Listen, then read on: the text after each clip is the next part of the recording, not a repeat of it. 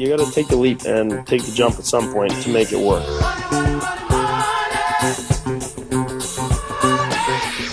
So we said no. They called us again. We said no. Finally, the third time, the producer called and said we'd be making a big mistake, more or less, if we didn't come on the show. This was about a month and a half into our business. So we said,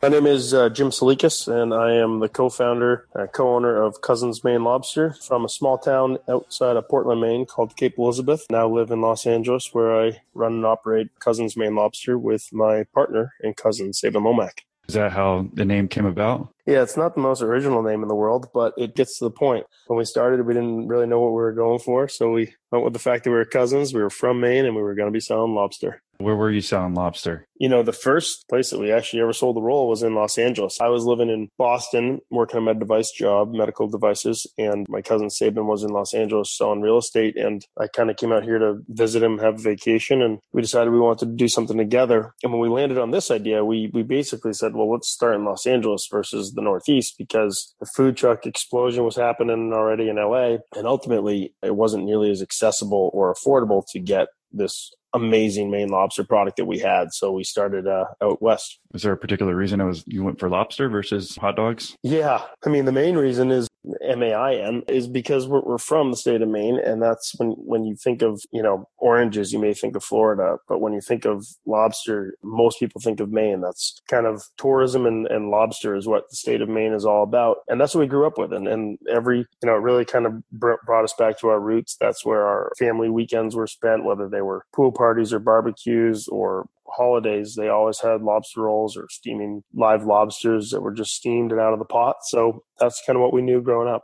You go to visit your cousin in LA. Do you still have the other job? I did. I came out to visit him in 2011, so the latter part of 2011. And I was still working my medical device job, which was an amazing job. I had security. I had, the constant paycheck. I had all my friends and family between Boston and Maine. But Sabin and I, my cousin, we just kind of hit it off and reconnected to 4 years before we had gone to college and then kind of split ways for a few years. But we just kind of had this amazing connection again and had a great time, and the rapport and the humor was the same. Our work ethic was the same. And ultimately we decided that we didn't want to work for other people anymore. And that was kind of something that was a commonality between the two of us. Did y'all have any food experience before this? Not really. Sabin actually worked at Morton's and a couple other high-end restaurants in New York City as he was in college, but I wouldn't call it an amazing food experience. He was in the food industry, but he wasn't cooking and he wasn't back of the house. Did you come up with the idea with the name right then and say, hey, we're going to do a lobster food truck? And do you tell your parents, and what were they thinking? No, how it actually happened is we were sitting up at Sunset Boulevard at a nice sushi place, and he was kind of showing me LA, and we had way too many drinks. That's like when the creative ideas come to you, and literally mixing everything. And at some point we just started talking about our family again, his grandfather and my grandmother and cousins back home growing up, and kind of reminiscing on those childhood days and what family means to us. And we're both very loyal people and family driven, kind of mama's boys in that way. As you talk about family, we started thinking about the younger years in Maine, and it was about lobster and being together and kind of that whole joy of family lobster and kind of love. It sounds cheesy, but that's what we were talking about. It kind of one thing led to another, like, well, hell, what could we do? We could do some sort of business around that product and around something that our family would be proud of. We woke up the next morning, we're like, oh, is that a good idea to be selling lobster? Didn't know if it was going to be out of a food truck or out of a restaurant. And then I flew back to Boston that next day, and I kind of just stayed on Sabin, and he kept calling me cross country, like, was that something we should develop more and think about? And ultimately we did for the next probably 3 or 4 weeks, bat around the idea. And then we said, yeah, this is what we're going with. And the reason that we chose, like I said, lobster, it reminded us of our younger years. The family aspect was cousins, but family and what everyone would be proud of and supportive of, and obviously at the core of who we are. And then we just kind of developed it. And the name just came about because I needed a placeholder on the top of what I was doing on my iPad as what this project was. And that was it. You make the decision, hey, we're going to do this, and you fly back to LA. And can you tell us how much money you have set aside to live with and how much money you're putting in to get started? Yeah, we probably developed the idea across country, myself in Boston and Sabin in LA for probably the next 6 to 7 months. And he came to Boston a couple times, and we would spend time up in up in Maine, looking for our source, our providers, where we're gonna get the meat, the bread, the crab, the soups. And ultimately, that was kind of the next 7-8 months of our lives while we were still working on other jobs. So it was late nights at Starbucks across the street from me, or early mornings, and those phone calls as well. And then one thing led to another, where we decided that we had to figure out if it was going to be a food truck or a restaurant. So Sabin did the diligence out in LA. He stocked the trucks. He talked to the owners without them necessarily knowing. He watched the lines. He counted the people going through them and looked at the events. And we said it's a lower investment. And with the food truck, we can get to the market. So we said, hey, if we come with an amazing product, a great brand, something that we thought we would be able to really build strong, we could get to the people. And then we could have a real assessment of, did they love it? Was there high demand? Would they want us back? And if it didn't work out in a certain area, we could move the truck. And if it was great, we could go back. So that's how we set out with the food truck. Yeah, and I think that's really important. What you hit on is that the calculations that you're doing when you're debating between restaurant and truck, were you leaning one way, or then both of y'all just said, hey, let's just do the numbers and figure it out? Or can you tell us the difference a little bit more? Yeah, numbers are very important, and they worked to us in the beginning. And while we didn't claim to know what we were doing with this business itself, we clearly weren't in the food world. We had never done our own business. We did know how to run a business because, I was kind of running my own medical device business within a corporate setting. Sabin was his own representative for real estate. So we ran numbers, we ran pro formas, we got all costs and expenses that we think we would have. And then we projected what revenues would be. So first of all, the food truck for us was a lower investment to get in. We each put in just a nominal amount, about $20,000 that we had a piece that we had saved from our jobs and just kind of being aware of our cash flow through our other jobs. So we did that to get in. That basically got us the truck. And then with the numbers that we ran, the big thing for us was, hey, we didn't want to go into a restaurant that would have a 10-year lease and hold you to the amount and the crazy amounts of monthly lease out in Los Angeles. And again, the big thing was we wanted to be able to get to LA is a big area. We wanted everyone to be able to try our food, eat it, love it, tell us what you like and where you want it to be. And we would thought that we would get a real kind of understanding of the business and what people liked. And that really proved to be true. So that's why we chose the food truck model for a few reasons in that instance. But certainly the numbers were very important and something that, everyone should obviously run before they start a business. Could you tell us about maybe the first month or two whenever you actually had bought the truck? Did you remodel it yourselves? How did that work out? This was kind of going to be a passion project. I was going to stay in Boston. Sabin was going to continue to do real estate. He was going to maybe work with the manager that we hired to run the truck. And I was going to stay and kind of do the supply chain on the East Coast. And we were going to say, hey, we have something rolling down the streets in LA that's about our family and the state of Maine that we grew up in. And that's cool. But as we started, probably about 3 or 4 months before launch, the truck was being built. So you buy a truck and then you have a company basically rips it apart and renovates it just like someone would a kitchen. And literally, good analogy because they're ripping apart a truck, a FedEx truck, a Cape Cod chip truck, and they're putting a kitchen into it. So that process was happening, and it was a cluster as anything is when you start something new. We were late as late could be to the final delivery date. The day that we opened was April 27th, 2012. We had a dinner schedule. We didn't even have the truck delivered until like noon on that day, which means we had all of our staff, not one person had been trained. No one had stepped on the truck. We hadn't loaded anything from equipment to food to utensils to pots, pans. You name it, it wasn't on the truck. We didn't even have a POS system because we didn't think of it because it was so last minute. So we had on that very first night, we finally get to dinner. We were about an hour late for opening. We had a line of about 75 to 80 people standing outside, and Sabin and I were just kind of working the crowds, talking about a good start. We were sitting there giving out free lobster, talking to them, and they were all very cool because they understood this was new. They had seen it on Urban Daddy that morning, so there was a lot of hype around it. So they were very pleasant and understanding. But when we opened, we had 8 people working on our truck. As a frame of reference, we now, for the busiest days, have 3. Our POS was an old school, cash register because we didn't have a real technology. So we just found a register on the way to the event. So we sold the crazy amount. People were thrilled and through the roof. And at that time, I remember on the first night, Sabin kept looking at me like, when are you moving out here? When are you moving out here? Which, for all intents and purposes, was very premature. It was the first 5 hours of business. But if it was any indication of what was to come, which it was, we would have to make that decision whether we cut the cord with other jobs and go all in on Cousins Maine Lobster. At that point, how did y'all do that first night? Did you end up positive? Because it sounded like you're giving away a lot of stuff too.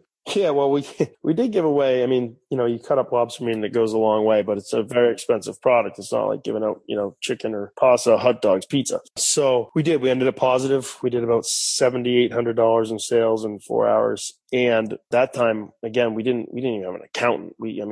That week that I was out here for the opening, we would be going home on Sabin's apartment because I wasn't living out here, and we'd count the cash on his floor. It's like we were like counting drug money or something. Right. We emptying out the bank bags, counting the money, putting it on the table. You go to bed, you wake up to all these, bills of cash that we'd be putting into a bank. And we didn't know what was coming in, what was going out. We just knew it was coming in, and this seemed like a positive thing that we were doing.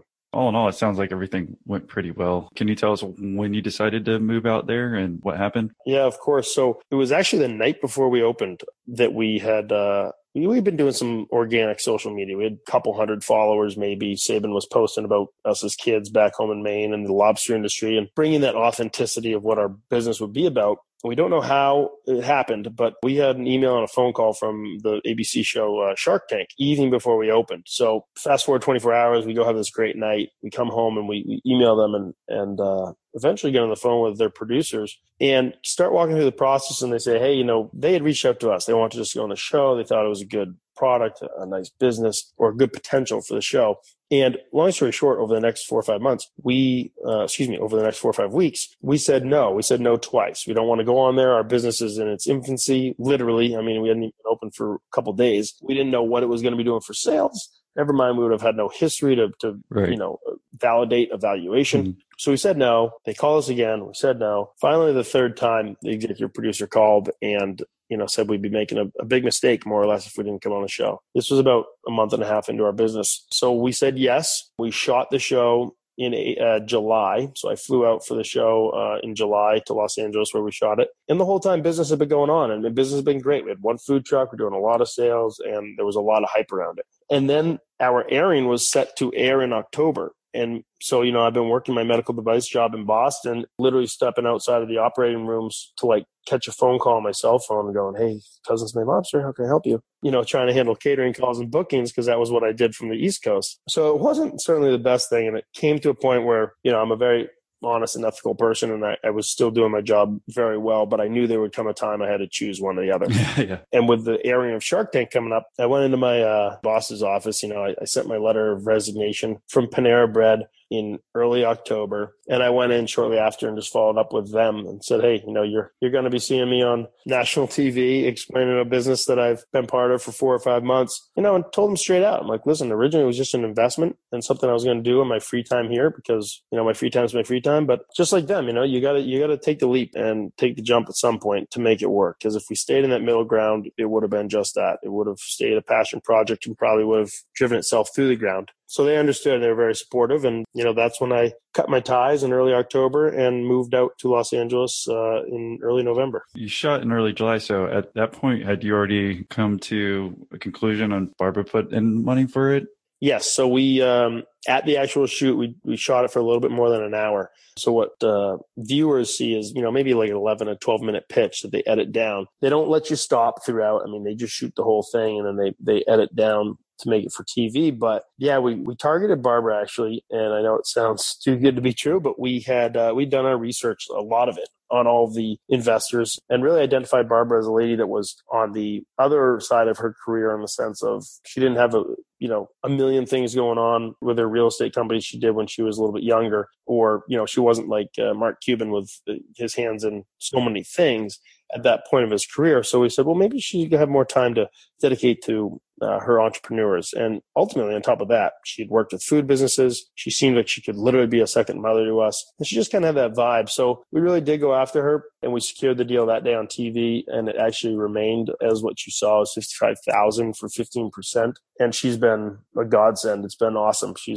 is just like a second mother to us. We socialize and joke around without any, business at times, which is just good because it shows you the quality of the relationship. And then in terms of what she does bring for the marketing aspect or the ideas within our business, the experience that's just, unheard of. And of course, the exposure that she's been able to get us has been priceless.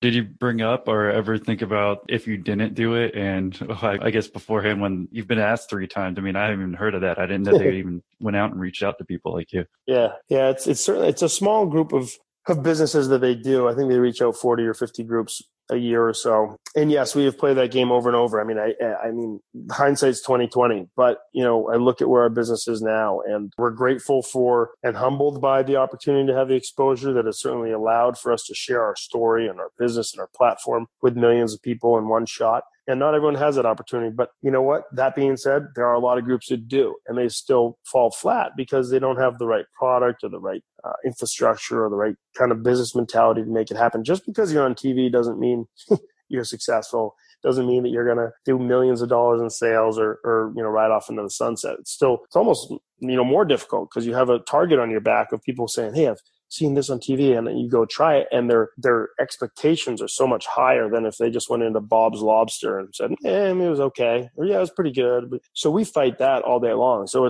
we're so grateful for it, but it's still very, very important to execute. It's not just handed to you because you go on TV. So yeah, we think about that all the time. We're grateful and happy that we did obviously do that deal. And ironically enough, when we did it, you give up like your baby. You're 2 months into business, and we did that. We took us a year to celebrate, to go out for a drink and share a martini and say, hey, look what we've accomplished. And the Shark Tank deal was pretty sweet, because when we first did it, we're like, oh my God, did we give away too much of our business? And we've only been open for 2 months. And what does this mean?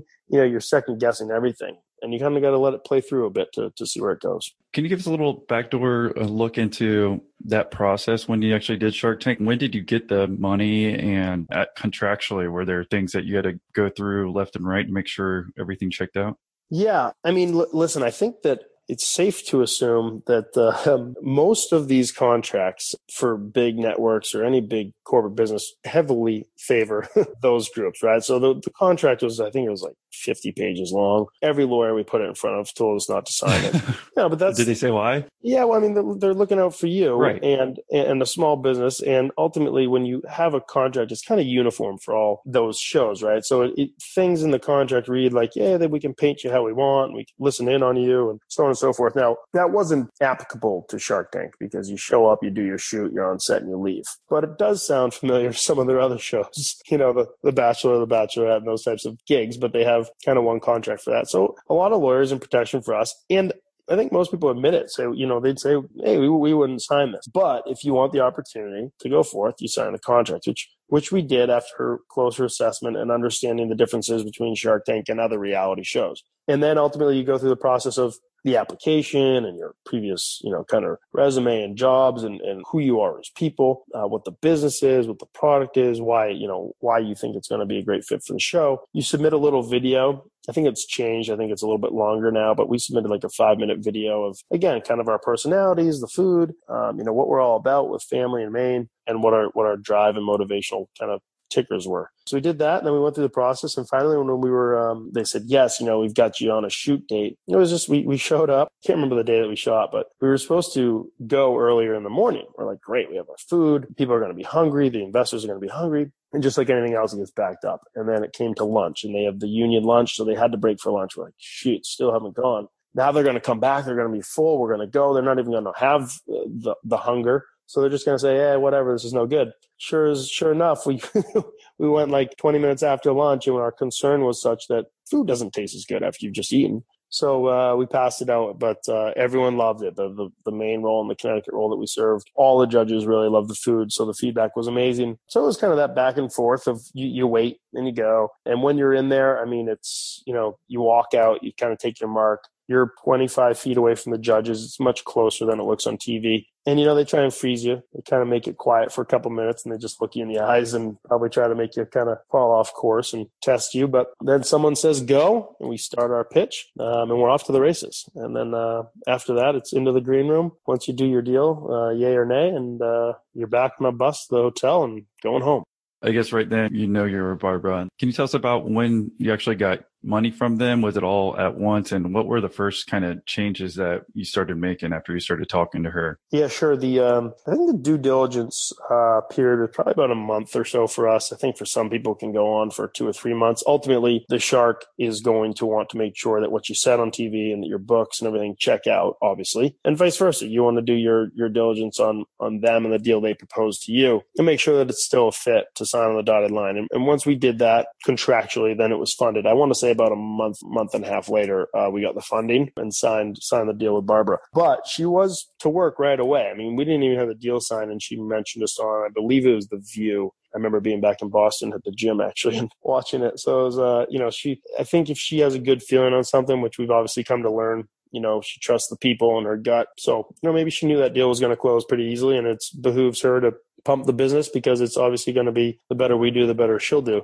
So right away, I would say, 2 months after the show shooting, Barbara, she was right all in, hands on, and it was everything. I mean, we had an e-commerce aspect of our business where we ship live lobsters and lobster mac and cheese from our location in Maine to your door overnight. And so she got her hands right on the packaging and the marketing and, what is that message that's being delivered when the customer gets it. Then she actually was looking at the truck, right? The artwork and the food coming out and what the customer is receiving in their hand. And then from the business side, she always had in the back of her mind that she wanted us to franchise the business and scale it because as amazing as one food truck was at the time in Southern California, this food truck could be amazing in any city throughout the country. So that was kind of her big business goal in that sense early on that didn't come to fruition for but a couple of years. And then it's everything from saying, hey, like, what are these things that we're trying to accomplish and how are we going to do it? And whether that's going on the Today Show or having a 5-page spread in Entrepreneur Magazine to, talk about these types of things with followers and fans and entrepreneurs, or whether it's writing a book or increasing our relations with our team in Maine for the supply and the support, all those things basically we would work on with her. Could you talk about the franchising? Because that seems like for some people it might be difficult to let go if you're just having your own food truck and being able to do that. Yeah. So, for the first 2.5 years of business, we took our time and we tried to do methodically what we wanted to do to prove the business. So we had a food truck corporate owned when we started in Los Angeles, and we grew that to 4 corporate owned trucks in LA. And at the end of 2014, we started it in early 2014, but by the end of 2014, so almost 2.5 years into business, we started franchising the food trucks, which was a relatively new concept. We actually didn't know many, if any, other groups that were food trucks that franchised. But we did so because we had so many requests to say, hey, we need you here. We need you here. You got to come to, whatever city these people would be emailing and calling from. And it never stopped. So we said, okay, well, in our opinions, and to Barbara's point, the best way to get to a new city is to have someone that is local, feet on the ground, grew up there, has been there for 10 plus years, know the insides and outs of Raleigh, North Carolina, or of Orlando, Florida, or Nashville, Tennessee. And they're also vested into the business. It's what they live and breathe and die for, and they're going to make it work. So the alternative was doing a corporate truck in Raleigh where I would hire someone on Craigslist or however I find them, and I would pay them a salary. And I hope that they would believe in the business as much as Saban and I do and don't wake up hungover and that they schedule the truck and care about it for their salary that they make each year. We just didn't really believe in that model. We wanted someone that was, this was their livelihood and they were locals. And that's the route we went. And it's been amazing because when you look at our franchisees, it's everything I just said.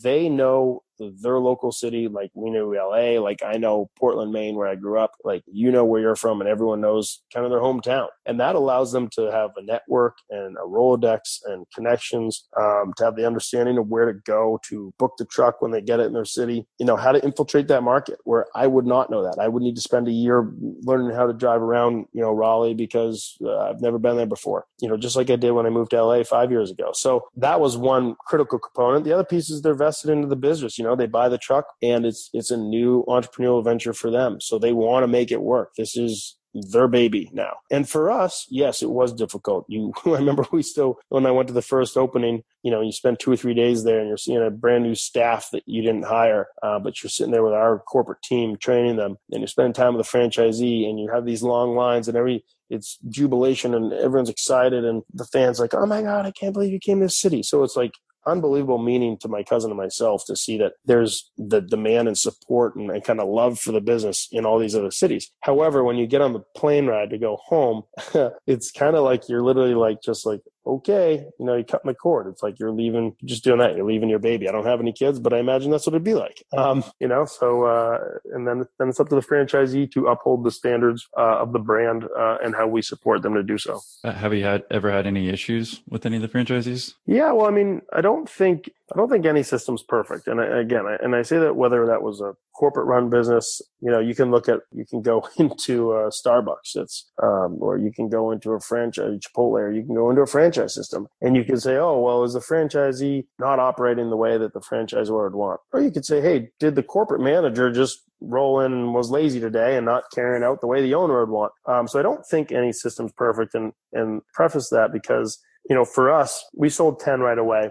We didn't sell 100, we sold 10. And what we know now is far different than what we knew 3 years ago when we were vetting a candidate of who we want as a person, as an entrepreneur, as a business person, and how they'll carry out those standards or not. So yes, we have had franchisees that have been unbelievable performers. We have had some that, just weren't right for the business, whether it wasn't right for them, whether the market wasn't as ripe for the picking. And those are things that are skill sets and inherent in who the person is. And we learn those things. In fairness to franchisees and ourselves, it might have been their first go around and maybe it wasn't right fit for them. And in fairness to us, maybe we didn't, see those things that we do now that make for the most success and happy franchisees and ourselves. So yeah, we've definitely had people that, probably said, hey, it wasn't for me, shouldn't have done it. And ourselves, we can sit there and say, well, looking at it now, we might have some other criteria that we assess now that we didn't then. Part of the reason I bring it up is maybe someone who's listening, they're like, well, damn, it seems like Jim,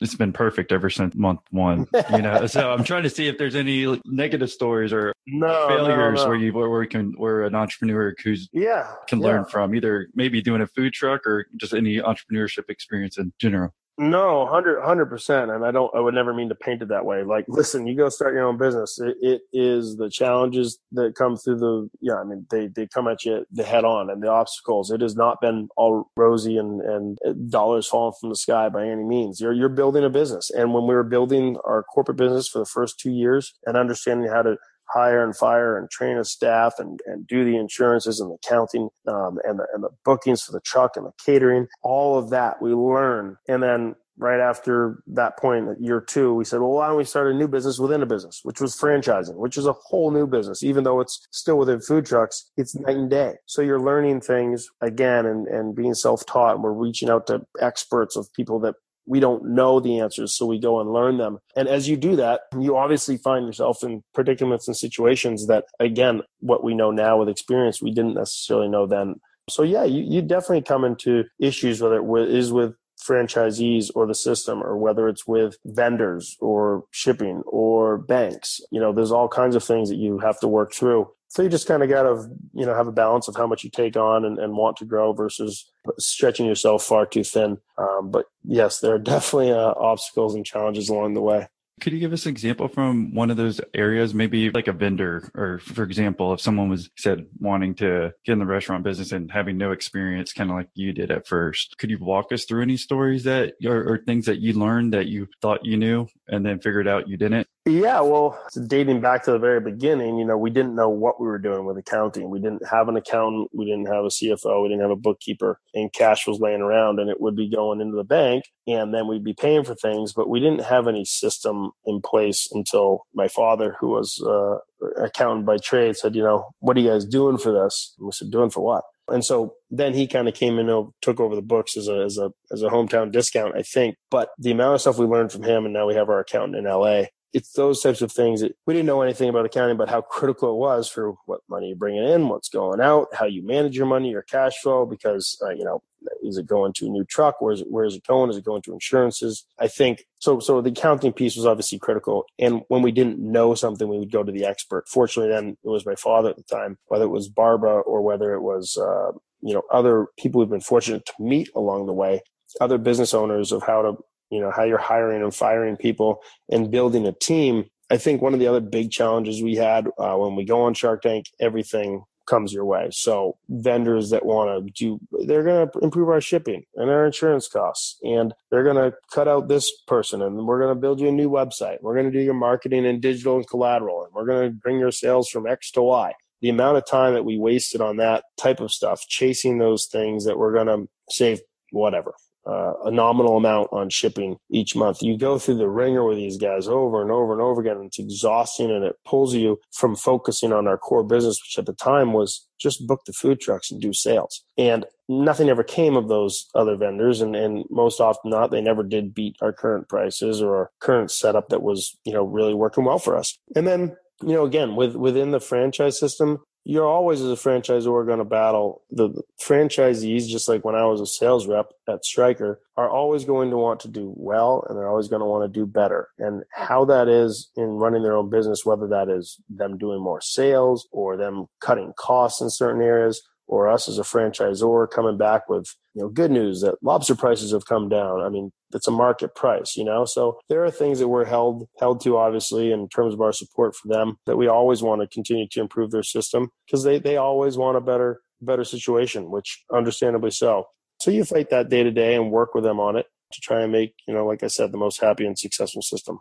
Well, speaking of day to day, do you have daily routines? What is it like now compared to what it was like before you were in Shark Tank, what you're doing on a daily basis or weekly basis? Yeah, well, I think in the beginning, you obviously wear a lot of hats. I think that sounds a little cliche. Hey, it's a startup, you wear a million hats, but you do. And it was me and Saban originally for the first couple years. And we had one lady who's been with us since day one, who was doing our social media, and then she just came on full time, and she's just doing all of our truck scheduling and booking. And one of the guys also with us from day one does all of our prep kitchen work and truck management and operation. So it was a really small team. And we did all these things that would focus on the corporate core business of the food trucks. So we did all the, like I said, the hiring and the firing and the write-ups. And we did the training and the manuals and the food processes. And I did the catering and the invoices. And so you kind of do all those things in the beginning. Now, 5 years later, we certainly have more infrastructure. We have 2 franchise coordinators in-house that are day-to-day responsive and supporting the franchisees,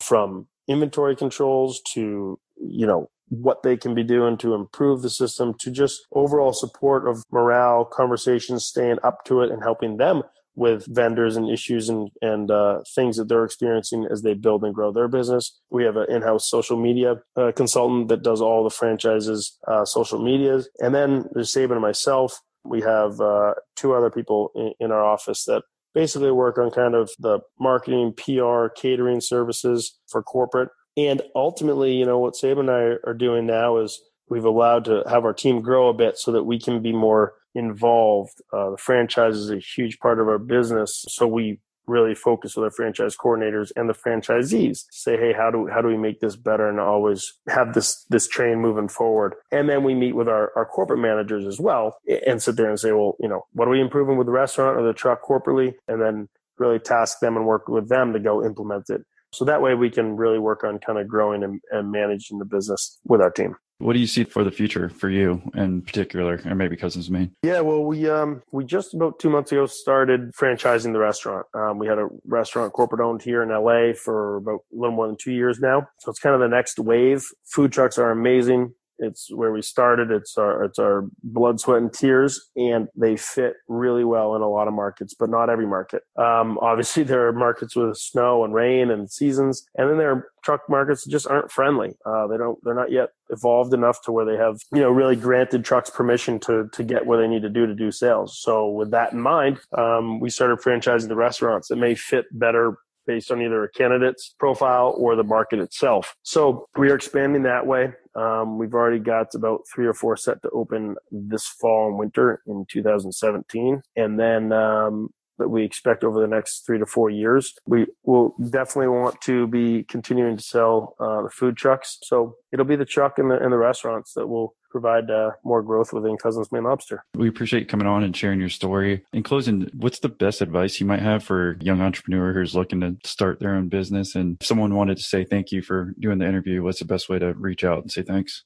Yeah, for sure. I always kind of fall back on this, that I think no matter whether it's like a speaking event we do or a staff meeting or something within the franchise or a piece of advice. I say that if you're prepared, you have nothing to worry about. And it may sound, again, a little cheesy, but for everything and anything that we've applied that to, whether it was Shark Tank with writing out hundreds of note cards on each investor and the questions and knowing our business and how to answer potential questions we get, we went in there very well prepared and confident. And we knew that whatever came to us, we would be able to handle with reason and rationale, provide an answer. And if we are well taught and well learned for the franchise system, and if we reach out to all of our experts and we learn everything about franchising as we go and before it happens, then we're best suited and fit to answer to franchisees and to understand how this whole thing works. And that's the same for anything that we do. So if you are prepared, I think you really don't have too much to worry about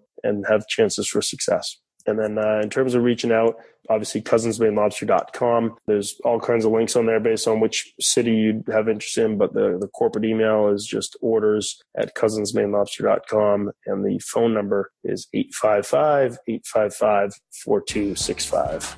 All right. Well, thank you for coming on, Jim. Yeah, thanks so much for having me. I appreciate it.